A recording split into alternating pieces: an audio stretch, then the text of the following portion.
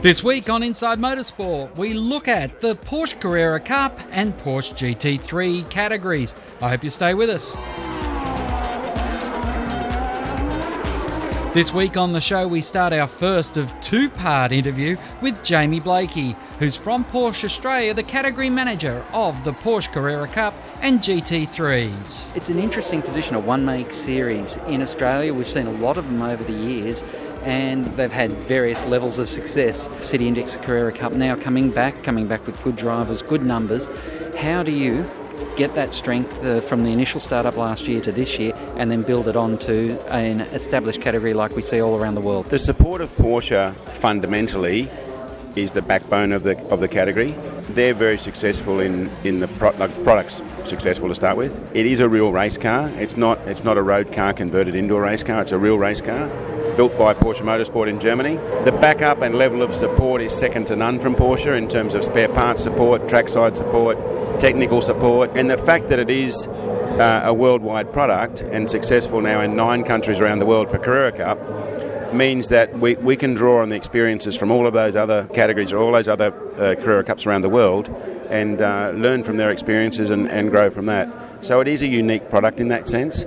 And that's basically what's made it survive. We've all seen the other categories come and go, or the other one-make categories come and go, and none of them have got the level of support and the depth of knowledge of Porsche because they've been doing it for so long. GT3 Cup Challenge, again, simply is a product that we brought along for the older cars from Carrera Cup to go back into.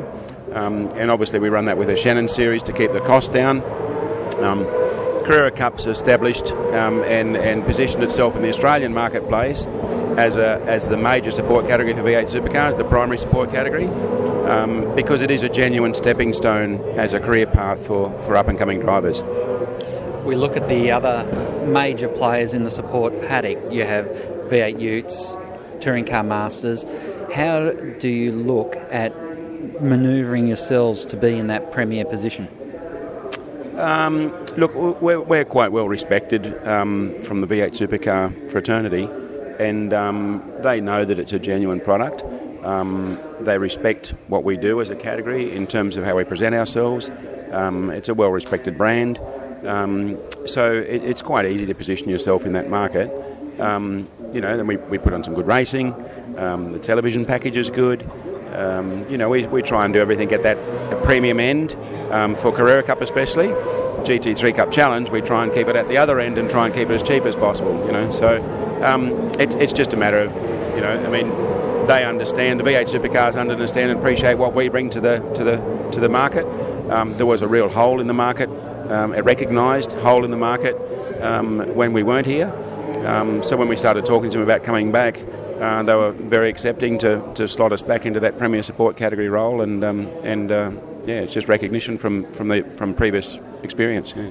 For a public though that have been force-fed, Ford Holden is the Australian way of life, the Australian motorsport.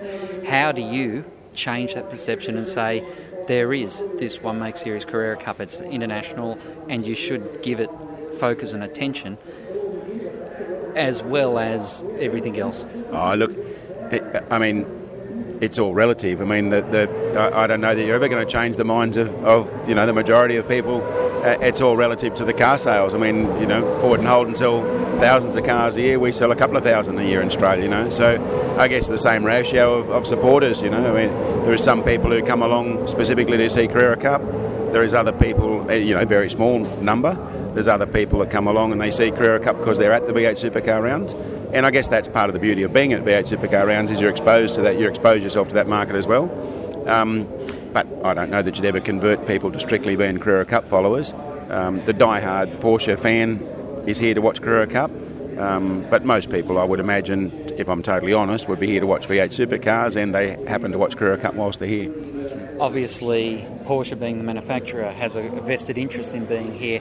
How do you work with these sponsors going onto all the different cars to give them that value for money that they're looking for?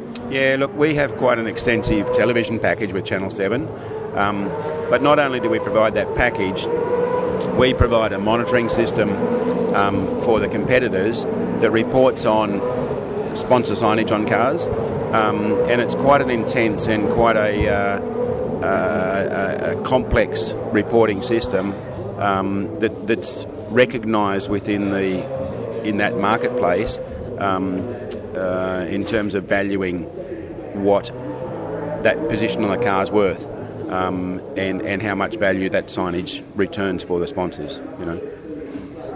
With the calendar and with which races you support, how much input do you have into those decisions? Yeah, look, we sit down with V8 Supercars once their calendar's set, and we pick our calendar based on events rather than the calendar itself. So we say, look, we'd like to go to this event, this event, this event, and this event, and we actually do that before their calendar's set, and then once their calendar comes out, we then find out what our calendar is based on the events we've chosen. Yeah, so we choose the events rather than choose a calendar that works for us. Yeah. When we see events like the 12-hour at Bathurst, is Carrera Cup a series that could position an international race on the Saturday of that 12-hour race, or do you see no point in having a mixed strategy of supporting? Yeah. For Carrera Cup, we think its success lies in supporting V8 Supercars. It's not just the support of V8 Supercars and being at these events where you've got... It involves your television package, which is quite important to the category as well, commercially.